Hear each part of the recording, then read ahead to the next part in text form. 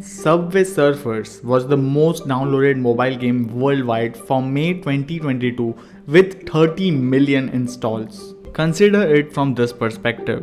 Right today, there are around 7.8 billion people on Earth. This indicates that every third or fourth person on the planet has downloaded this game at some time. This 10-year-old mobile game shows no sign of slowing down. The popularity of Subway Surfers is no accident. Cybo Games and Kilu have put in a lot of efforts and resources to keep this game going for so long. So what is the secret behind the success of Subway Surfer? The game's continuous growth is the result of a combination of various strategies. Several approaches to increasing game engagement and quality have been tested by developers over the years. They have consolidated the best performing approaches while discarding the ineffective ones. The procedure is still in progress. So let's just start exploring some of the most important components of Subway Surfer's success formula. Starting with the gameplay. So we are guessing that many of you are already familiar with how this game works.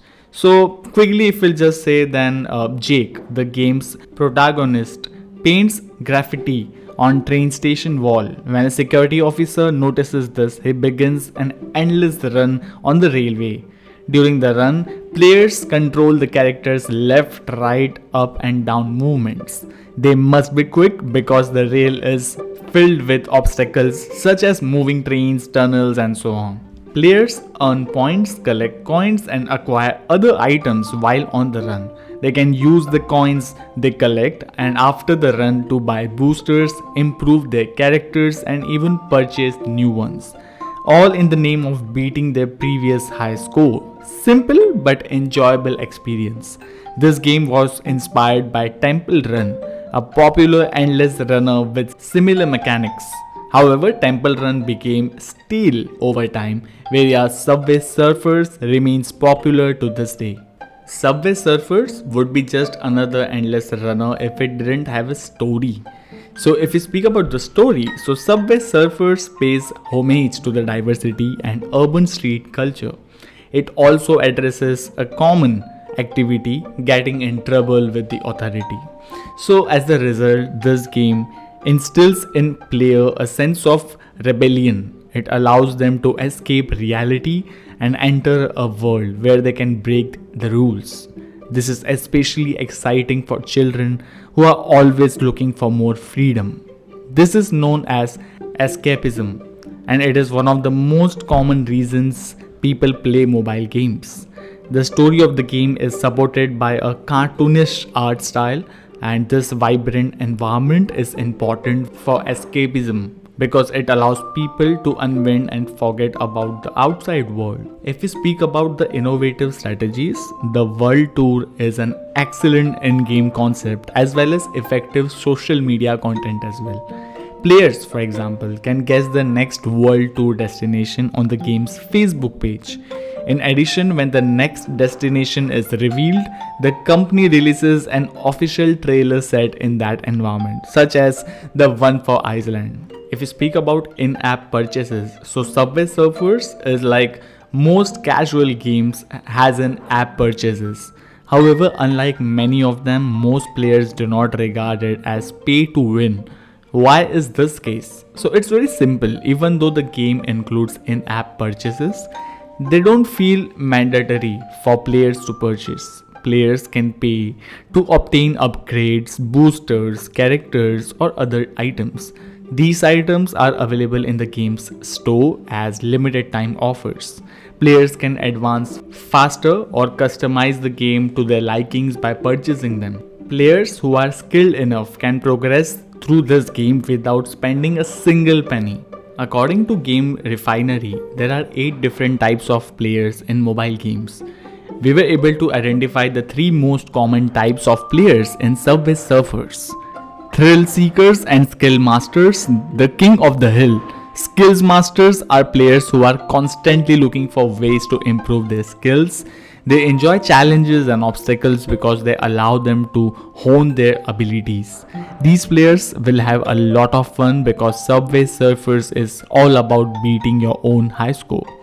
Excitement and tension drive thrill seekers. They prefer games in which everything happens quickly and with little, thought or strategizing things.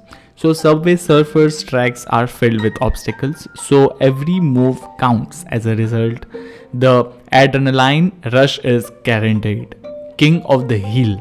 So as the name implies, want to reach the top of the hill.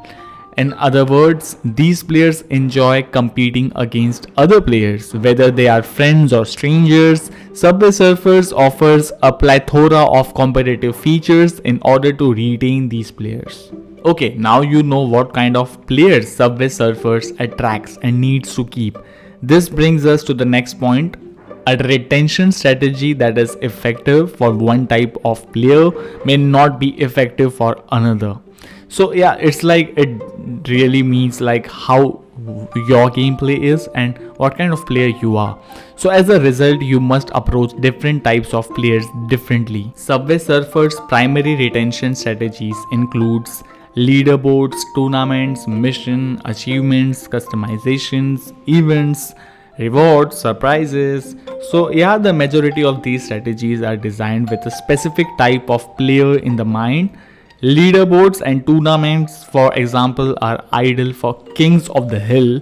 Skill masters can gain the recognition they seek by completing the missions and achieving achievements. Surprise rewards on the track, on the other hand, should be exciting enough to keep the thrill seekers interested. Finally, simple retention strategies such as events can benefit all type of players. These are known as tried and true retention strategies, and as a result, almost every casual game employs them. That brings us to the end of our Subway Surfers success analysis. As you can see, Subway Surfers is much more than a game, and this game becomes a viral sensation over time. And to make such kind of game, you need a proper team full of experts. So yes, if you need that team who have already made a lot of games out there, who are doing absolutely good in market, then visit www.mindinventory.com right now. We will see you in the next episode. Till then, keep on listening Mindful Talks podcast.